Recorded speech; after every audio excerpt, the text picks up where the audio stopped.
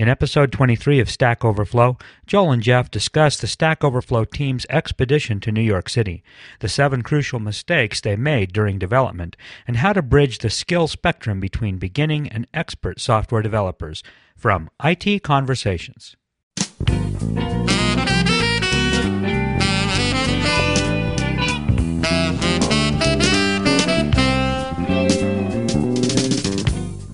Hi, this is Phil Windley. Today I'm excited to bring you another great program from Stack Overflow with Joel Spolsky and Jeff Atwood here on IT Conversations. The Conversations Network is a 501c3 nonprofit, and we need your help.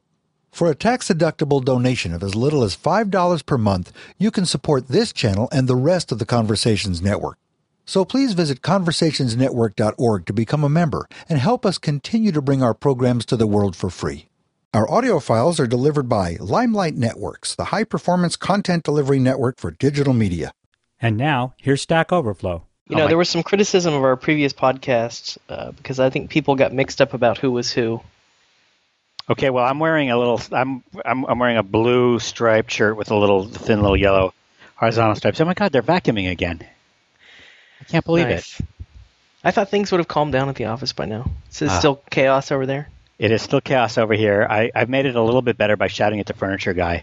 What they did is they had to move a desk about 100 feet so that the building could polish the floor under the desk, and then they had to move it back. And they sent us a bill for $1,300 for that. What? And then I found out, after being already angry about this, I found out that they only sent one person to move this desk, and it was too big for one person to carry. So he went and got our system administrator to help him. Oh, that's great. So they send a guy over. The guy isn't even equipped to do the one thing that he's supposed to do. He makes us do the work. And then charges you $1,300 to do it on top of all that. That's nice. I would say that this is sort of typical New York, unions, building, rip-off, mafia, etc., except that it's not really typical. This is the first time anybody has really tried to rob us so gratuitously. Right. So I assume you're not going to take that lying down. I assume there's some remediation policy here. The remediation policy is that we never write that check, and problem solved. Well, that's good. Well, I have a vested interest in all this stuff being resolved before I get there because I will be there tomorrow. It's not going to... As will the rest of the Stack Overflow team, all 3 of us. So, well, here's what's working. Xbox is working. Projector is working. Screen is working. Trouble is you have to wait till it gets dark to actually play it. Right. Because of the the area where we put up the projector is, shall we say, sun drenched. And I like sun dappled, personally. No, I wish it was just dappled, but it's drenched. It's drenched. So you can't really see the screen. And this was semi-intentional because I didn't really want people playing Rock Band because my office is right next to the sun-drenched lunch area. So I like that you have your priorities straight. The first thing, we talk about having the office in order, and the first thing you go to is, okay, how is the Rock Band setup doing? I like that about you. I like that you've identified that already as a priority for my visit. So I think we're on the same wavelength here. What else do you need? Actually, let's talk about your visit here for a second. Let us do that. Can I say that I was very surprised? So I have had some emails exchanged with Charles Petzold. I am shocked that you have not met Charles Petzold. You both live in the same city. Yeah. He lives like 2 miles from you. That's true. And I am stunned. I didn't even ask you because I knew. I was like, oh, surely he's met Charles Petzold. They live in the same city. They're both notable figures in the development community. Surely they've crossed paths at some point. But you've never met him? Well, he's really a Win32 guy, and I... He doesn't know C. Is that what this is about? He doesn't know C? He knows C. Of course he knows C. Programming All real programmers know C, of course. But no, this is a good opportunity because we're going to, on a lark, I just mailed him, and it turns out he has a thin window for us to have lunch with him, and that's going to be tomorrow, so I'm excited about that. Right. Okay, well, that will be the first time I ever met him. We should talk about the rest of our agenda a little bit because we have this, filmmaker guy making movies in our office again. Oh, so now the pressure is on. I have to look good because I'm going to be on film now. Mm-hmm. have to like bathe and shave and all those things. Vertical stripes. Vertical stripes. Okay, well, I arrive super, super early, because I'm doing the whole overnight flight thing. I leave at 9 p.m. tonight. So I get in at 5:30, and I have literally nothing to do because the other members of the Stack Overflow team, I think Jared gets in at 11:30. So I'll be in 5 hours before him, probably before anyone in Fog Creek is even awake. I'll be in New York City. This is why it's called the red eye, because you don't really sleep on the flight. Do you? Will you be able to go to your hotel at that hour, or are they come back at 2 o'clock? I can hang out there. I can just go to the lobby and hang out. I mean, you know me. As long as I have my laptop and internet, I'm pretty much done. I don't really need any other external stimuli. But yeah, I think probably what I'll do is, I guess, come by the Fog Creek office because I got nothing really else to do. I mean, there's not really going to be anybody here to let you in at 5 a.m. Well, not at 5:30. I mean, at a reasonable hour, say 9 a.m. Yeah. I'll just mill around doing whatever until 9. I didn't mean I was going to show up I'm not crazy, I'm trying to think what to tell you to do in New York for 4 hours when all the normal people are asleep. I'll just fend for myself. It's my own fault. I thought I would experiment with this overnight flight stuff and see how it works out, but I guess I just didn't really realize how early that really is. Yeah. It doesn't. The whole overnight flight thing is just an attempt to use aircraft that otherwise would be sitting on the ground. Right. And it sounds good, but I never do that when I have a choice. Well, hopefully I'll be able to sleep. I got up actually pretty early, very early today, so hopefully I'll be sleepy later, and we'll see how that works out. But beyond, in terms of first day stuff, so Jared arrives at 11:30, and then Jeff arrives at 3, and we're going to have lunch with Petzold. And then what else did you want to do? I'm getting a copy of QuickBooks. You're going to teach me how to use QuickBooks. I know you're very excited about that. Yeah, we should do that on Thursday. Well, what else did you have to do in town besides you guys are going to want tourism, I guess? I haven't heard back from a couple other people I emailed yet in terms of scheduling stuff. I do have. Did I tell you I haven't told you this. So I have this opportunity to speak at EclipseCon, which is in March. Oh, that sounds like something I did once. Maybe. But the cool thing about this is that it's not just me, because that would be boring. It's actually me and Clay Shirky. And, Clay Shirky is one of my heroes. So, Yeah, I know. It's awesome. And we get to talk about, building communities online.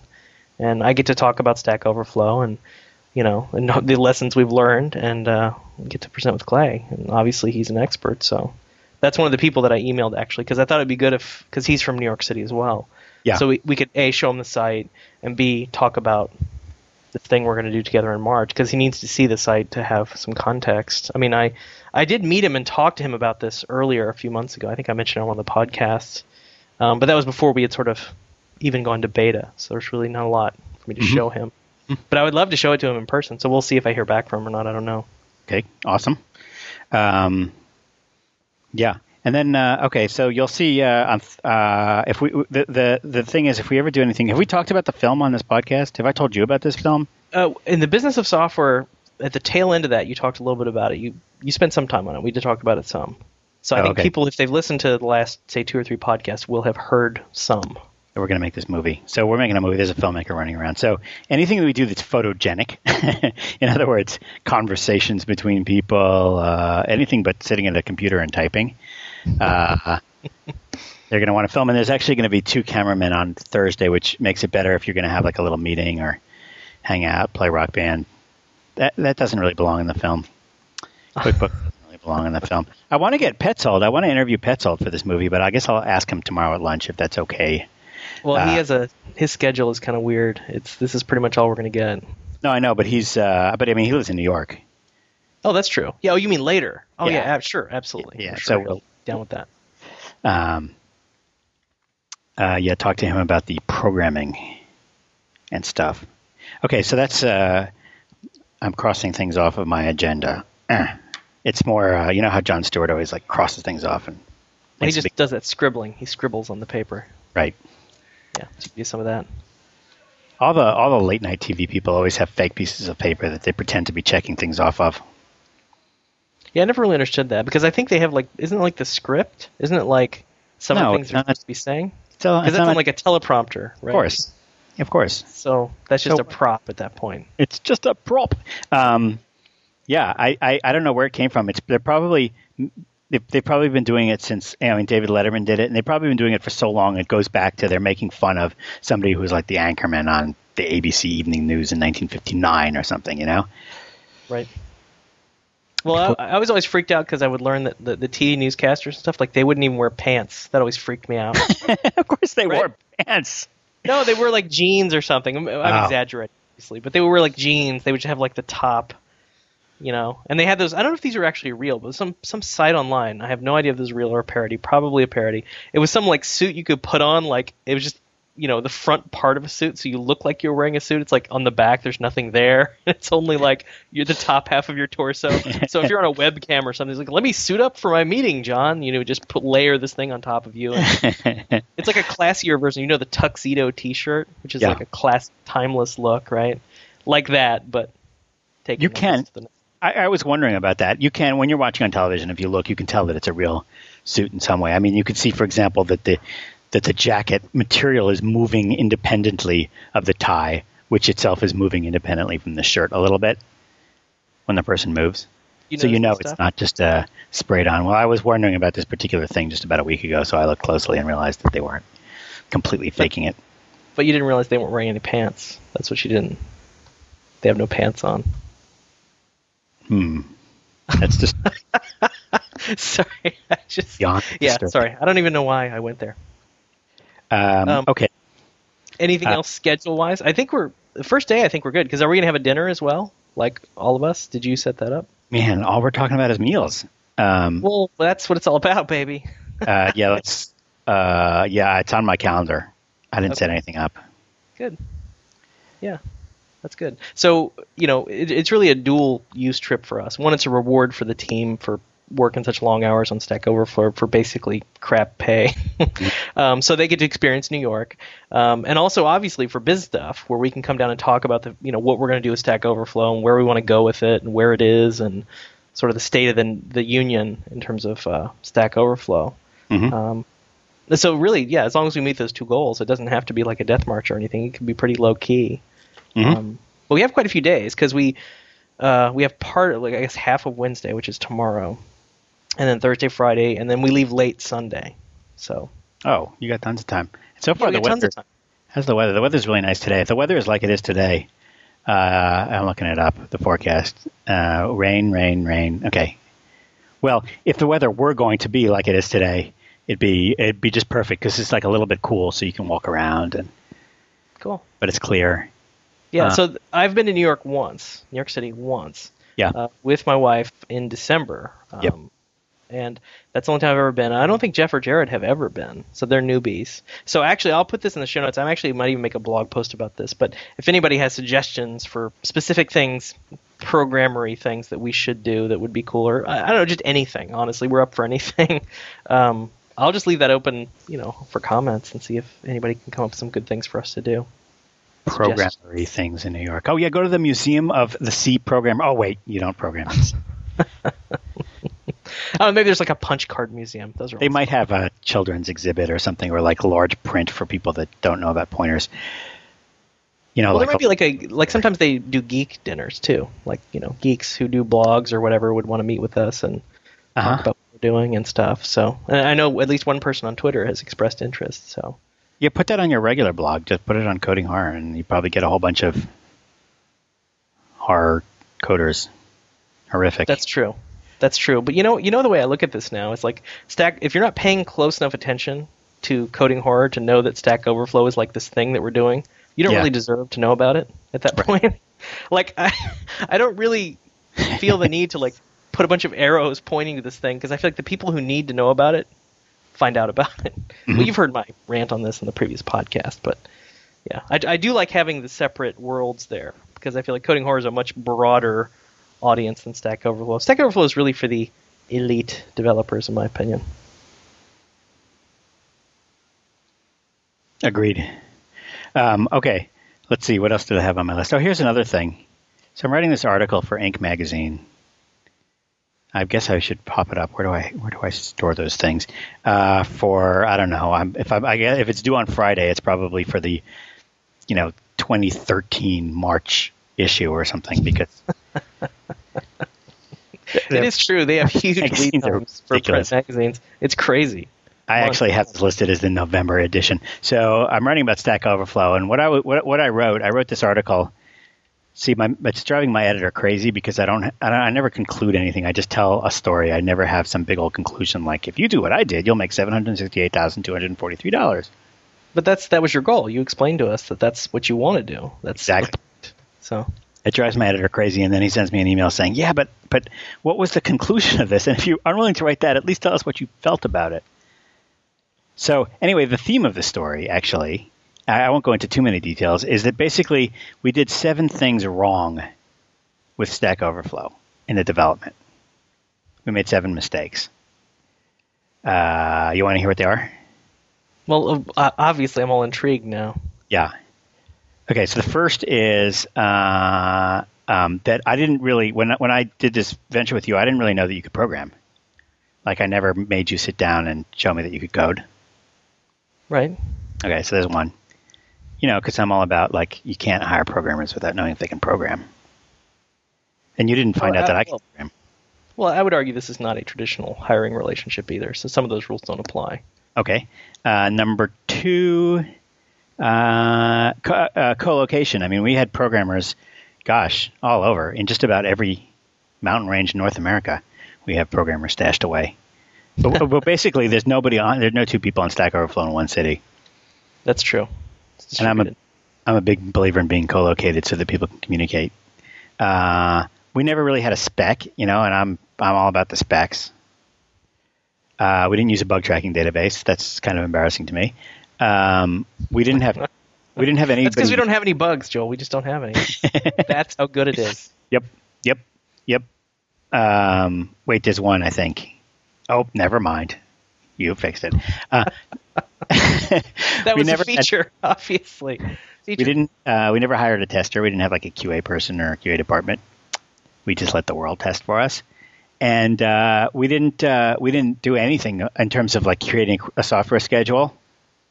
So the software schedule was, like a list, at the very minimum, a list of what you're going to do and how long those things take, and at the maximum, break it down to small features. We just sort of said 6 to 8 weeks, and then it took about twice that, but that turned out to be okay.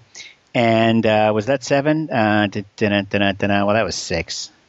I guess the 7th really is that it's kind of one of these eyeball businesses, and that was, you know what I mean? Like, we'll get a lot of eyeballs, and then yes, yay, and then good things will happen. And that's that eyeball businesses are businesses where you don't really, it's not quite clear how you're going to monetize them. Although it is sort of clear to us, but this sort of .com boomy seems like a mistake to try to make a business based on eyeballs. Now, needless to say, Stack Overflow is a huge success despite violating every single one of these rules. Right. Well, I think this is a different kind of venture. This is like something that runs in parallel to your regular business you have going. I mean, even for me, it's kind of parallel to, like I was explaining with Coding Horror. It's really kind of a different audience to me, even than Coding Horror. There's obviously overlap, but this is something that runs in parallel. Because if this is had turned out to be a total failure, I love doing Coding Horror, and I would continue to do that. Yeah. So I think what you're doing is you're sort of sending out spores into space, right? So they need survival characteristics that I think are different than I think your mainline business. Even for me with blogging, it's different. I mean, so the question is, oh my God, it's noisy here. The question is, did we? Let's see. Is it that this is a different kind of venture because we didn't really care if it succeeded, because for both of us it was sort of a second thing and we could afford to take more risks, and so we were able to be just sloppy about this stuff? Or is it really the case that these kinds of practices that I describe are just not appropriate for these quick 1.0 web startups where you just want to throw something out there and see if it sticks? Or is it the case that, those are 2 possibilities. And I guess the third possibility is it just the fact that you and Jared and Jeff are also smart that and you got things done, that smart and gets things done trumps all, which is the theme of the article, I think, is going to be that smart and gets things done can overcome almost any unlimited number of screw-uppy things that you can do. Right. So I'm going to be forced to agree with you that you're calling us really smart. I'm going to have to agree with you on that. I regretfully have to agree that I think that's the reason. Yeah, well, you could be modest and blame it all, and you can be modest and give all the credit to your coworkers. No. I'm kidding. I'm kidding. I think, gosh, I think I got a little sidetracked, but I agree with that conclusion. I think it's all about personnel. And somebody actually asked this question on Stack Overflow, of all places. They were like, what factors make a project successful? Like if you had to, like what metrics could you look at? Like lines of code, type of code, all that stuff. And the thing he left off his list, and I pointed out, was like the big thing you left off was the people, right? Like if you have really good people on something, that turns out to trump almost all the other factors. And conversely, if you have like endemic personnel problems, you had like a really bad manager, or like a really bad apple, that can destroy, the best plans you can possibly conceive of.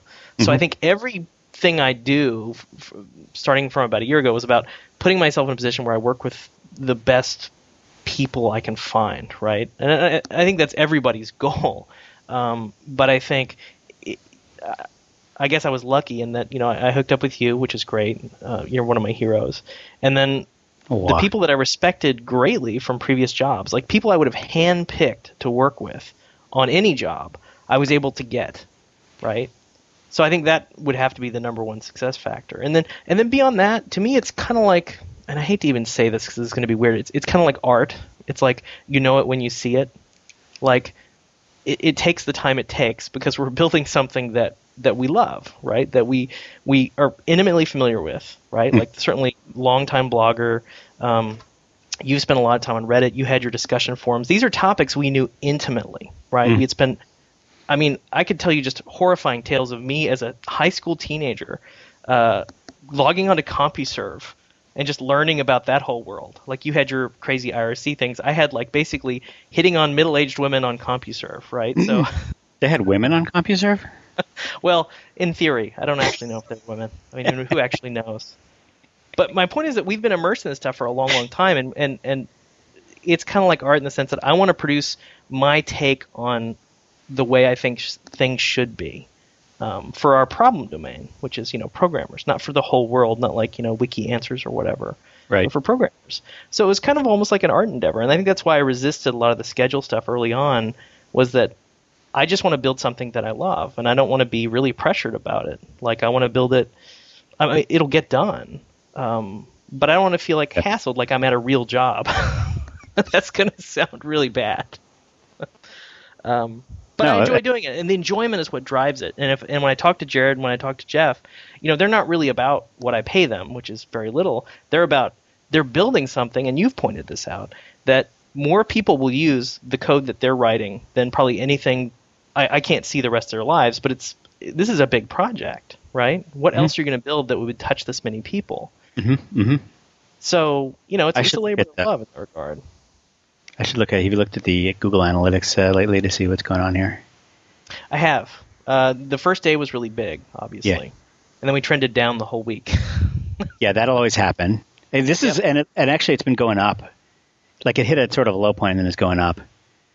It's real hard to see, but that has always been my experience when something is working, is that you get a big burst of publicity, and so that happens at the beginning, and then if it doesn't work, it's just down forever. You will only trend down.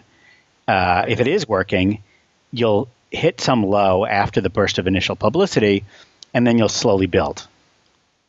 Right. Which, as of today, it looks like we're doing. So basically, the last 3 days, we've had 22,000, 28,000, and 49,000 visitors. Wow, that's pretty good, 49,000. Right. No, every day, almost, and I'm not exaggerating when I say almost every day, I get an email from someone who really had a positive interaction with Stack Overflow. Me too. Me too. Yep. Either they got exactly the answer they wanted really fast, or they just like the system. Like they like the badges system. They enjoy interacting with this, the way we built the site, the really low friction nature of it. So there's all these indicators, certainly, even if we didn't have metrics. I think the one metric that mattered to me was like, would I use my own system, right? Like all along I was like, I want to build something that I would use. I don't actually care if anyone else actually used it, right? Like I just want this system to exist in the world. And that was always my metric, and it's very gratifying to hear other people have similar experiences. By contrast, however, think about some of the other things. I was just reading last night this review on Slate of Knoll. Is that what it's called? Knoll? Yep. Knoll. Which is not Knoll.com. It is Knoll.google.com. It was created by this guy, Udi Manbear, I think. Could that possibly be his name? Udi Manbear? Isn't that a character from like South Park? Manbear? Yeah, it is. That is his name. Udi Manbear, who was the A9 guy at Amazon. Do you remember A9? Amazon was like, we're going to be a search engine. I do. I remember that. Didn't go so far.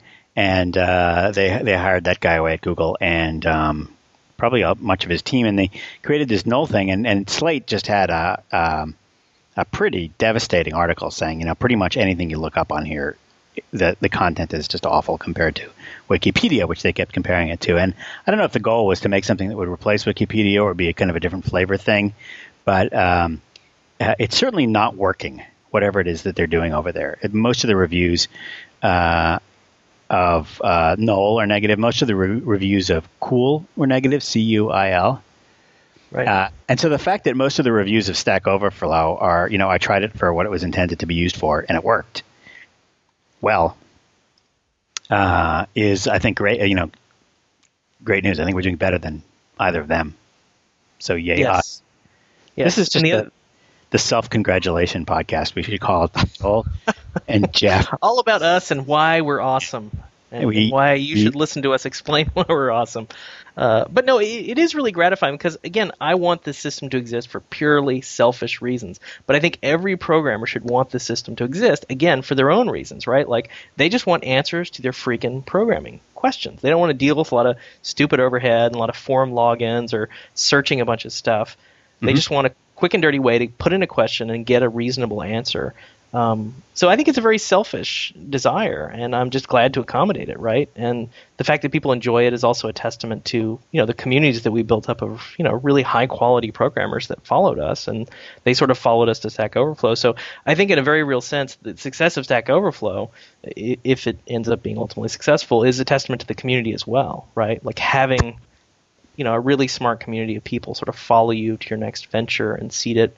So you didn't have, just a place you go and you just see it's filled with idiots, right? Mm-hmm. You went this place, and even if we had built something that sucked, honestly, even if it had sucked, I think we did actually do okay on the fundamentals. But let's say we hadn't. Let's say we built crap. There would still be some really smart people hanging out there trying to see what it is we were trying to do. So I think, we would have had to try extra hard to fail, in my opinion, because of the strength of our audiences. So we rule because y'all are smart. It's just nice to have peers that follow you around that you actually respect is really nice. And I've always been amazed about on my blog, like the comments that I get. I mean, it's amazing that there's these communities that form that don't think exactly like you do, but you tend to attract like peers, I would say. Peers that are at your level plus or minus 20%. And I really enjoy that. That's one of my favorite work experiences. One thing I'm actually very bad at, actually, some people are good at this, is like the whole mentoring thing where you're working with somebody that's really, and when I say below you, I don't mean in a derogatory sense. I just mean that they don't have as many years of experience under their belt, or they're still learning the system. I'm very impatient and intolerant of newbies, basically. So I'm a horrible mentor. But I really enjoy, the flip side of that is I enjoy tremendously working with people that are near my level. And I do recognize there are people that are actually much better than me as well. So I'm not saying that I can just go anywhere and work with anyone. But it only really works for me when I have peers that are similar level to me. And that was one of the interesting things to me about the blog was you tend to attract people near your level. And I think maybe that's happening at Stack Overflow as well. Let me take a question from a listener here. Hey, Jeff and Joe. This is Chuma. I'm a computer engineering student at San Jose. Yeah, I was wondering how you guys handle, like, newbies and stuff, because I'm kind of a newbie. I know Java, but I'm learning C now.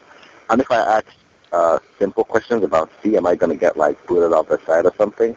Like, how are you guys going to deal with people who don't know about the programming language they're asking about, but they legitimately have actual questions about the language that they probably wouldn't find anywhere else. All right, thanks. I really enjoyed the podcast. Bye. It's like we almost planned that. We did. It's like we were actually. We did not, in fact, plan that. It's like we were actually on the air. Well, one thing I will add to that is, so the whole reputation system, the whole voting system is heavily, heavily oriented towards quickly answering questions. So if someone actually asks a really simple question you can answer, that's like manna from heaven. Mm-hmm. That's like reputation from heaven in Stack Overflow terms. You want that to happen. Yeah. The things that I have problems with on Stack Overflow are the subjective questions that are really hard to answer. It's like it just ends up being a discussion. I find those very problematic. I mean, I tolerate them and we allow them because they're not wrong. But I would much rather prefer that someone would come in and ask some really simple question about how to do something in Java or whatever. That's awesome. I mean, that's perfect. This is the difference between Stack Overflow and like Usenet. In Usenet, it's the same group of people hanging around all the time and reading everything, or it was. Is Usenet still around? But and if somebody came along and asked a simple question for the 800th time that they've all seen 800 times, the experienced people are going to be bored by this. Now, Stack Overflow works a little differently. One, as you type your question, there's a pretty good chance that if it really is a truly newbie question and you're phrasing it in a similar way to other newbies, that it's already been answered and you'll just read the answer there and you'll be happy and you'll leave without actually asking. So you don't get as much duplication, although there may be some. But secondly, and this is exactly the point that you made, the people that are in there are looking for opportunities to earn points, and to get an easy question that they can answer quickly is great. They'll be enthusiastic. I was so excited when somebody posted a question saying, "What's wrong with this code?" It crashes sometimes, and they were just calling Malik and not checking for null. It was such an easy thing. It was such a trivial. I'm sorry, for a C programmer, such a trivial and easy thing that I was like, "Yay, it's easy." And sometimes the newbie questions are so classic and so I'm trying to explain it, but like such a common misconception or such a frequent problem. Somebody had a question which I answered. I was among the people that answered it, and I did one of my just combine other people's answers into a well-written answer or a more exhaustive answer, and it was just like, what's the difference between a statement and an expression? That was the question, and you know what? That's what I want. That's that article. I want that article. Everybody's going to have questions like this. Newbies will always have the same questions, and if the question is phrased in a way that's similar to other newbie, the way that other newbies would phrase this particular question, then you're really doing a great service by kicking off, by asking a question that hasn't been asked before and giving people an opportunity to answer it. And probably half the value comes from asking the question that everybody knows the answer to, or just even putting it in words. A lot of the kind of questions that you see people asking that get great answers here are the kind of questions where there's not a lot of keywords, but Google is able to. So Google isn't able usually to find, like, you don't know what to search for. You get questions. A lot of times it's SQL questions. I want to create a query. Doug Kay had one the other day. I want to create a query that returns, at most one from each of these lists. I don't remember what it was, but it was the kind of thing where there was no magic word that you could look for in Google or magic phrase. And yet it's something that's, let's say pretty easy for an experienced or, an experienced SQL programmer or kind of a working SQL programmer would well know the answer to this. And so that's where Stack Overflow works great. So actually, I kind of think that we're a great place for newbies. Once again, yay us. Well, I think there's a skill ladder, and it's interesting because there's always people starting out at the beginning of the rep ladder. You have a continual influx of new people, and they see the site and they maybe post something, and then they sort of see how it works, and they realize you want to climb the rep ladder ultimately. Right? Just to get recognition from your peers, which is always kind of fun, actually. Even if you took away rep, just seeing other people upvote your stuff is gratifying, period. It just is, right? Seeing that people like you is always gratifying. And more specifically, that they like the ideas that you're putting forth, which is the important thing, not you personally. So there's always an influx of newbies that are willing to answer new questions. So I don't think you have like the Usenet crowd where it's a bunch of really hardened, wizened, bearded, sandaled guys. that are just annoyed by all the beginner questions. I think you have a bunch of intermediate players in the system that are more than willing to answer the beginner stuff, even if the sort of high-level players have moved on to really esoteric and they're playing a different game at that point. But I think we accommodate all those levels. Yeah, here's a related question from, I think, Richard in San Diego. This is Artanto from San Diego. A few podcasts ago, Joe mentioned that he was doing code review for a young programmer in his company. I was actually surprised that a CEO would do something like code review for a young programmer. I'm in a situation where I'm in a small company, and I just feel that I don't get a lot of mentorship from the people in the company. What would do you have any suggestion on how to get mentorship? Thank you. Well, first of all, I should say that I don't do a ton of code reviewing. That's not really my main thing. And I don't always have huge amounts of time to do it, although I do try to do it for people that don't have a chance. But that actually, over on the development teams, it's far more common. And so the interns, co-ops, and new hires get an awful lot of code reviewing. And we try to even like rotate around the code reviewers, and this is just something that we consider to be really important. The developers do it in self-defense. It's not like a charitable thing on their part.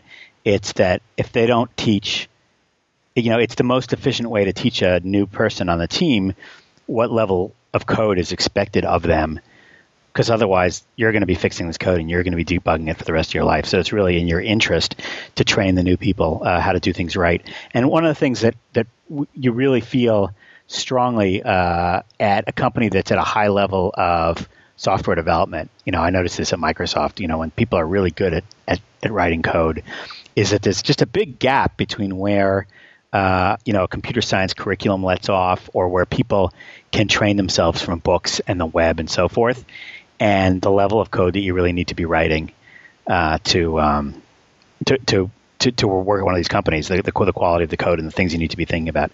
I remember in particular one example where I wrote a simple loop. C programmers will recognize this. Sorry. I wrote a simple loop to iterate over the characters in a string. So it was, for I equals 0, I less than strlen of the string, I plus plus. And this made sense, right? You're going to go from the beginning of the string to the length of the string. Now, a string in C, basically I just thought that was fine until one of the slightly more senior programmers came into my office and said, well, what's the performance of this loop that you wrote? And I said, well, it does it once for every character in the string, so that's order of n. And he said, well, what about this strlen thing? And I said, I don't know. But he's like, that's going to calculating the length of the string in C, because a C string, the only way to know where it ends is to scan it looking for the 0. That calculation of the length of the string in C is order of n, for where n is the length.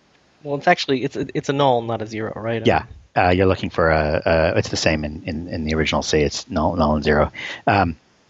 So you're actually searching for this null terminating byte, and therefore my algorithm was actually order of n squared, and I thought it was order of n.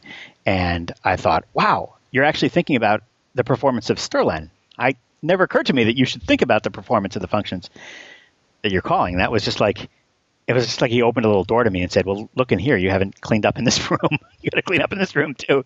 Right. And right. That actually, just that one piece of code reviewing took me really far. And, and I've spent, what's funny is I'll sit down with everybody that I've ever code reviewed, and I'll find them doing things like, this is something that my personal pet peeve. Literally every programmer does this until I tell them to stop. And that is, they write some code that says, if x, where x is some expression, return true, else return false. And I say, well, just replace that all with return x, where x is some expression. Why do you have to say if, then return false, else return true, else return false? Why are you writing all those lines of code? Just return the thing. And the reason this is my pet peeve is that it shows a lack of really understanding of a Boolean as a first-class type. when you're making that mistake, it's because you're thinking of an if statement as being kind of a special thing, as opposed to just being, you're thinking of a Boolean as being a special thing that only goes in if statements, and never. You're forgetting that Booleans can be kind of passed around. So that's why it's my pet peeve, and I show that to everybody, and everybody suddenly learns that. And so there's a whole bunch of things like this that come out of the first round. Really, it only takes a couple of months of code reviewing a new programmer who has, let's say, experience from college or experience from books or experience from a not-so-good software company before they can rise to a much, much, much higher level and write much cleaner code, much faster code, and much more robust code. And so, in the last 2-3 years, the development team here at Fog Creek has finally learned that they really have to do that much more intensively. Otherwise, they're going to get programmers that write crappy code that they then have to clean up. So that's that's from the perspective of being a developer in terms of the value of these code reviews. It's just two people sitting down talking about code before before somebody checks it in. The value, if you're the person and you're in a situation where you don't feel like you're getting the right kind of review, nobody's reviewing your code, you don't feel like you're learning, you don't really know.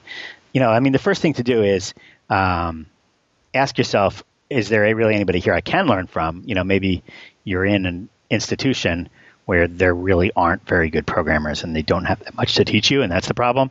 But that's probably not the case. There's probably somebody fairly senior there who could probably teach you a lot, and you just have to ask for it. And I think a lot of them would probably really enjoy being able to teach you. And there's no shame in going to a more senior developer and saying, listen, I wrote some code, and I know you're a lot smarter than I can, but I'd really appreciate your criticism on the code. I'm sure you can find 3 major gaffes that I made just by looking at it. And you think this is how programmers talk to each other? They're going to come in hand in hand and say, "Oh, so sir, I see that you are such an excellent coder. I myself am barely adequate." And I was wondering, yeah. Well, what would be real? The ego thing is funny. You're totally glossing over the ego thing, but I do believe. Yeah, the value here is huge. So if you can find some way to make it work, and I think the way to think of it is it doesn't have to be like a big production. No. Like, let's take 3 hours, go in a meeting room. Just the next time you check code in, just go talk to somebody about it, right? Go say, let me talk to you about this code. Let me talk through it with you. Because, how many times have you just talked through code and realized you made this huge mistake? Yeah. If you're like me, it happens every other day. You're like, oh, right. So just think of it that way. Just go to somebody that you respect, right? Even if they intimidate you, and just say, hey, look, can I talk through this with you? And I think you'll find that people are pretty accommodating. They're one-on-one, they're pretty accommodating. So I do feel bad for people that they feel like they're in work environments. I got an email the other day from somebody. It was just this, weren't even using source control. Yeah.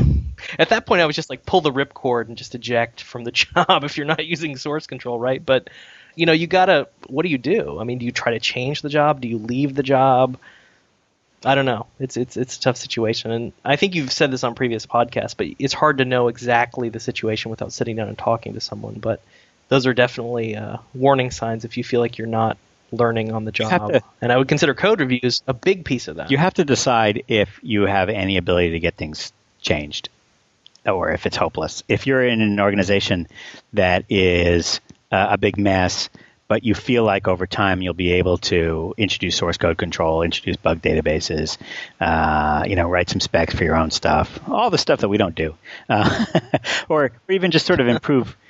If you're in a place that has lousy developers, can you at least get the right to veto future hires? Can you at least arrange to do your own interviews of new developers where you give them a programming test, even if nobody else is doing that?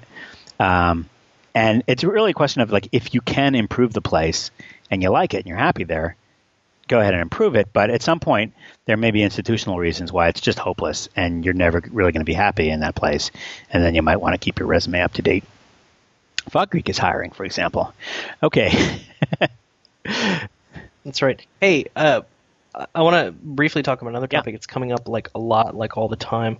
And that is pretty much every day now, I get an email from somebody on, hey, Stack Overflow is really cool. Wouldn't it be cool if you could license or somehow open source or somehow get Stack Overflow out into the world so we could have our own custom Stack Overflow? For our little technology to provide tech support. For our thing where thing is X, where it could be anything. And I mean, this is a huge compliment because people like it so much they want their own version of it, and that's a huge compliment. But what I've been telling people is essentially ask us again in 3 to 6 months, because I just don't feel like we're even remotely done with what we need to do. I think we have a reasonable V.9 or whatever you call it. But I think a lot of work needs to be done. And I think I saw an email that you sent out where you said that actually packaging up code so that it can be released into the wild takes a tremendous amount of work. Relative to the amount of work it takes to get it to work on one server that you control completely. Making packaged code that anybody can use and customize it and add their own logos and their own fonts and stuff like that. Get it to run on their particular server situation. That's a huge. That's just a huge difference, and that's one of the things that makes FogBugs. It probably adds up to a full-time developer on the FogBugs team. Basically, the incremental work that we have to do. I would even go so far as to say 2 full-time developers on the FogBugs team that do the extra work that's necessary because FogBugs needs to be able to run on so many different customer servers. Oh, and let's say even one QA person. So that would be a bunch of work. It would be a bunch of work for Stack Overflow. Let me say one other thing. I like the 3 to 6 months idea, but one other thing I should mention that I think my experience is a little bit from this discussion group that we have with Joel on software. That the original way we decided to provide. When we launched our first product, which was FogBugs, we needed a really, really basic tech support system so that at least there would be some kind of discussion group where customers could ask questions. And so I wrote this little discussion group that became the Joel on Software discussion group code, and we later re-implemented that as a FogBugs feature where it really makes sense. The trouble is, whatever your technology, unless you're literally Microsoft and you have a product like Visual Studio, whatever the technology may be, the chances are and I hate to say this, you don't have critical mass for something like Stack Overflow to really work right with the badges and the voting and that kind of stuff. You probably just don't have enough people in your development community who are going to use it to reach critical mass there. And what you'll see is that Stack Overflow, a lot of the features that make Stack Overflow successful, like the voting, are going to be kind of meaningless when you only get 2 questions or 3 questions a day.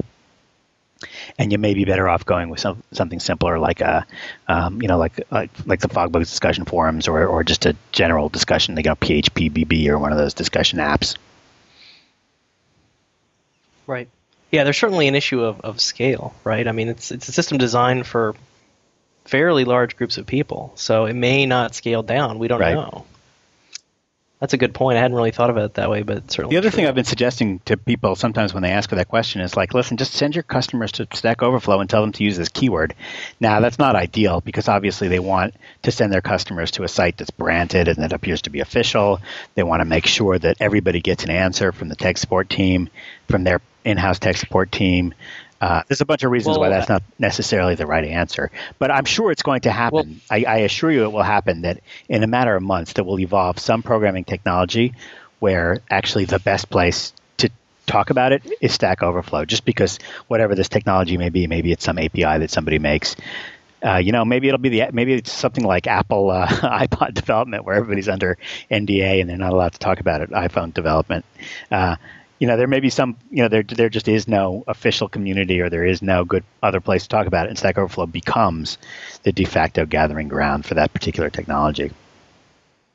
Well, I have a caveat there, and this question actually did come up on Stack Overflow, and I thought that there was a really good answer that someone gave, and I think I'm pretty sure I upvoted it, and it might even been the accepted answer, was somebody's asking essentially the same question. It's like, we have this sort of niche specialized technology, but we really like the Stack Overflow discussion format. Can we have that discussion here? And I thought about it, but then I read the first, whatever the accepted answer was, and I was like, wow, I really agree with this. And the point the guy made was that's fine as long as what you're building would have applicability to the wider internet. Like somebody on the internet could download your tool and benefit from it. Like the more, like say it's some product that's very niche and it costs $100,000, right? Well, that's such a narrow community. I agree there's not a tremendous value in those people posting a bunch of stuff on Stack Overflow because it would just be noise. Like even if I accidentally hit it in a search, it's still noise. There's just no way that I would ever an audience would never really emerge for that particular technology. It's just a little too niche, I think. Yeah, I mean, it depends on the scale. Like, I think, is SAP too niche? Probably not. No. How about QuickBooks XML programming? It's getting niche. I don't think there are any questions on that yet in Stack Overflow. But, I probably asked the first question about database book databases, where you can put in a book like this, the barcode from a book, and get information about what the book was. And I got a very good answer, which is isbndb.com. That's kind of niche, but you know what? In our audience, in the Stack Overflow world of 30,000, 40,000 people that visit there, and maybe the 4,000, 5,000 that are very active there, there was definitely a bunch of people who had this answer for me. And maybe the community inside Stack Overflow. I mean, these niche questions get 30 or 40 views in Stack Overflow, but that's enough to get an answer, because as long as search is working and the tagging is working, it doesn't hurt to have a really, really long tail. True. I think it just felt a little, maybe elitist is not the right word, because I know that's not really what they're shooting for, but just the barrier to entry has just seemed really high. Like if it was some just really obscure open source thing or something you could buy for like $40, that's fine. But if it's some product that's like, incredibly expensive and or like so rare that you would just never really see it in the outside world, I don't know. I have some mixed feelings about that. I don't think it's wrong, but I think there's things that fit and things that don't fit there in that category. But I'm not going to go start stomping on things. And I thought it was great that they actually opened it as a question, right? That it's kind of a meta question, which we frown on a little bit, but I thought it was a good meta question for what it's worth. I would much rather have people ask than just start doing it. Last night I logged on to Stack Overflow and noticed that there's a raging debate because some of the moderators feel like if a question does not obey the rules of the site, it should be deleted instantly. It should be closed. Is that the term, closed? Well, no. Well, let's clarify. Okay, so deletions are pretty rare. So the only way stuff gets deleted, three ways. It reaches the offensive threshold, which used to be 10 and is now 5. You yourself delete it as the author. That's possible. And then 3, there's 4 moderators. You, me, Jared, and Jeff. We decided to delete it for some reason. So that's deletions. So I think what they were probably talking about is closing of questions.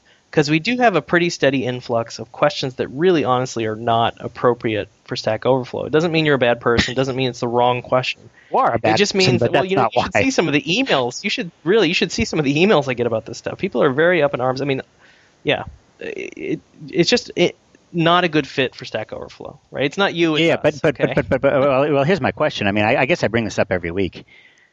Shouldn't it be enough just to let everybody vote down? Like, I think I would be happier if the way those were dealt with is people voted it down into oblivion, and that was the end of that, instead of somebody with a lot of karma decided that this was not relevant and then unilaterally decided to do something. Because I kind of prefer the trouble is that, although there are official, I don't know if there are official rules, but there's FAQs and there's things that we've stated, don't ask subjective questions, et cetera, stay on topic. And I'd almost rather see those things rather than have them be codified in some way, which implies that we already know it, that we know everything that can possibly go wrong, and that we've thought about every possible situation.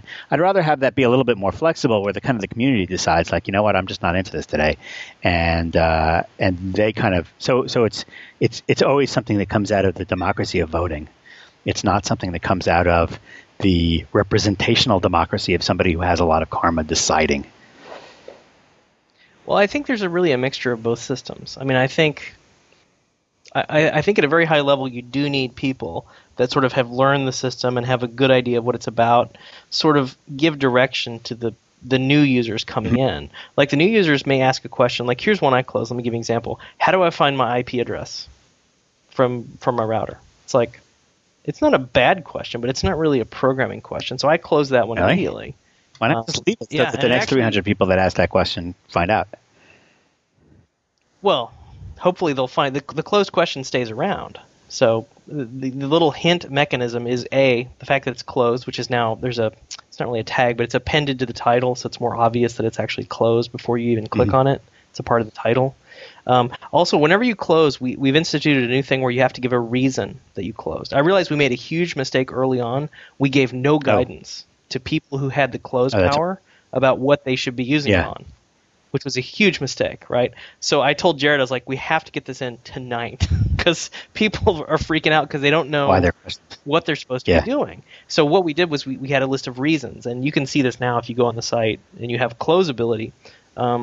You'll see a list of reasons. Those are the only reasons something should be closed, right? And the number one with a bullet is it's not a programming question.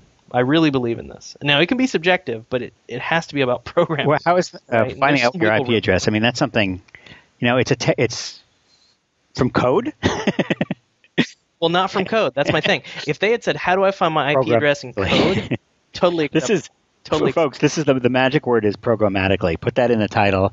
The other nice thing about the word programmatically, if you're ever searching for something in Google, you want to do something from code, and you certainly know how to do it in the user interface, the magic word programmatically, inevitably, it works in the Microsoft knowledge base. They'll always use that keyword. Okay, so... Wait. You know you're joking. No, actually I'm not joking at all. People... Right. No. But have you seen the threads on Stack Overflow about what's the best programmer food? I am not making Hey, the cartoon one was really good.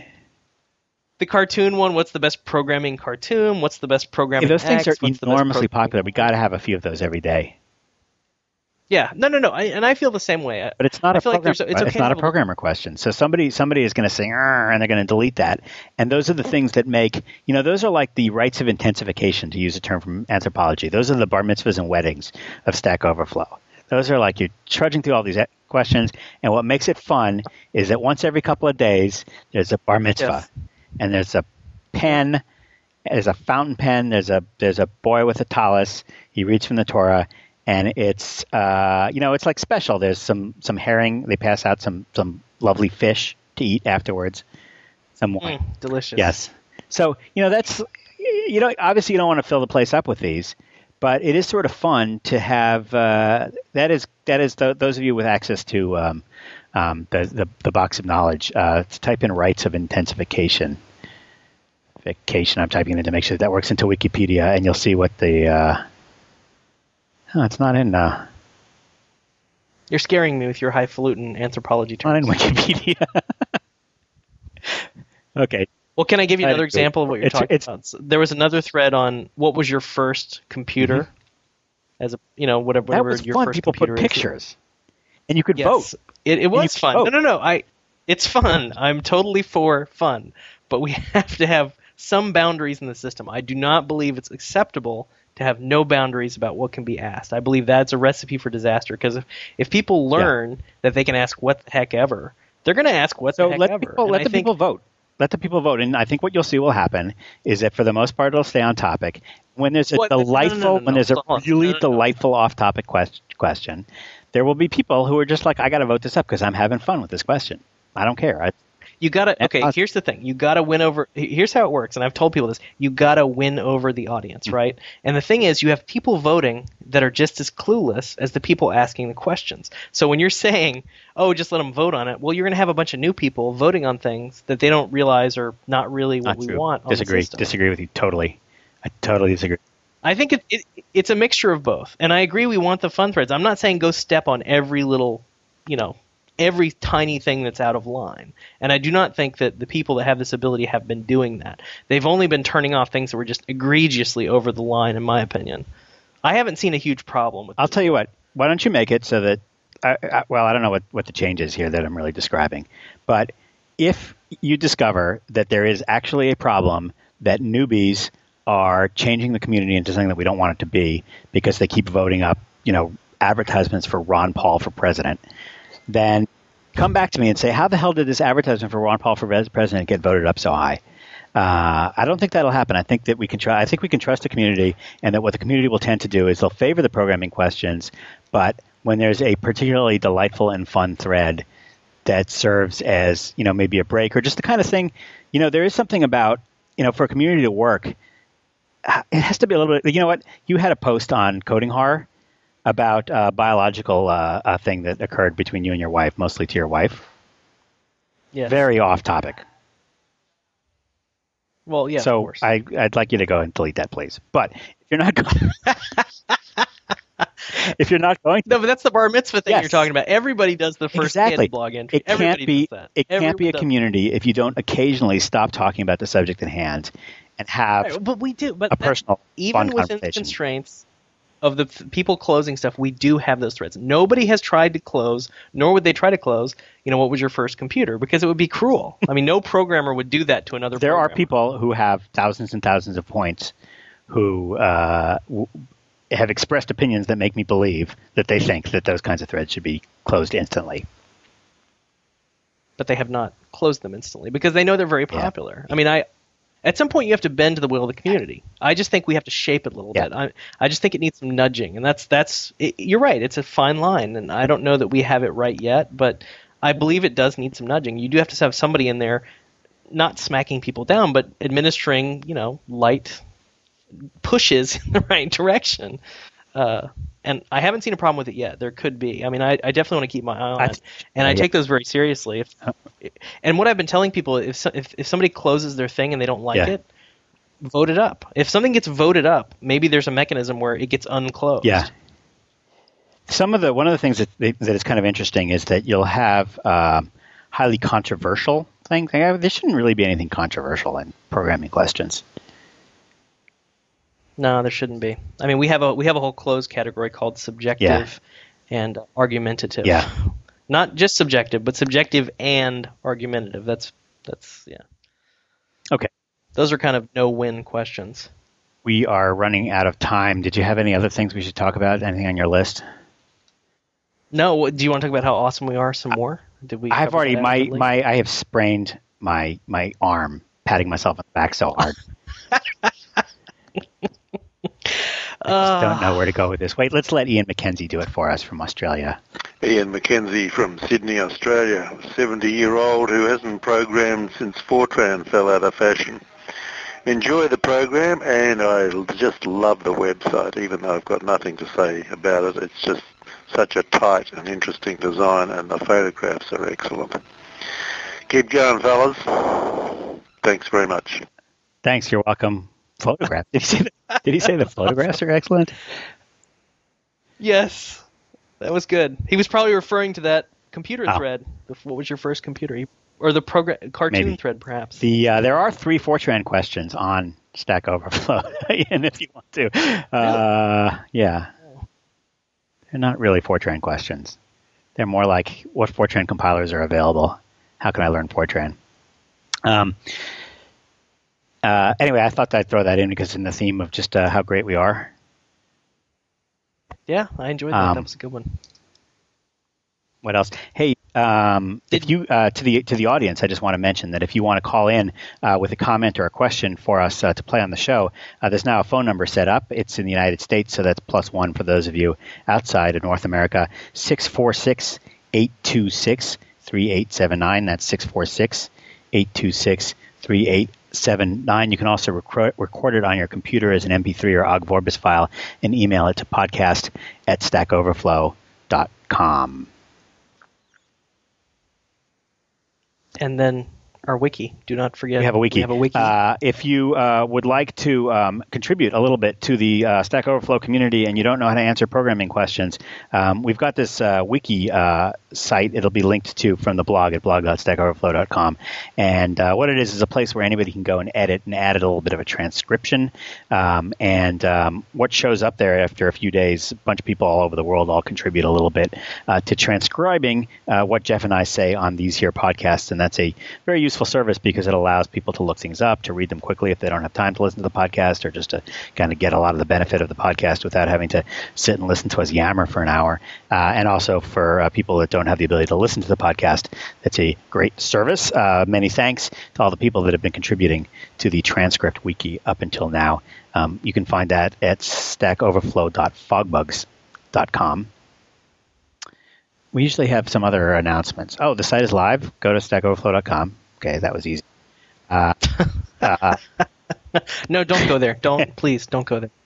Really don't want you to go there. And that's it for this week, and we'll talk to you next week. See ya. See you next week.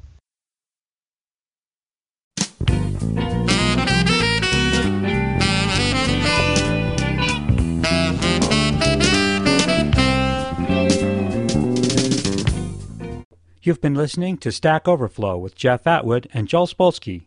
The Conversations Network is a 501c3 nonprofit, and we need your help. For a tax-deductible donation of as little as $5 per month, you can support this channel and the rest of the Conversations Network. So please visit conversationsnetwork.org to become a member and help us continue to bring our programs to the world for free. Our audio files are delivered by Limelight Networks, the high-performance content delivery network for digital media. The post-production audio engineer for this program was Joel Spolsky. Our website editor was Jeff Atwood. The series producer is Jeff Atwood. This is Phil Windley. I hope you'll join me next time for another great presentation from Stack Overflow here on IT Conversations.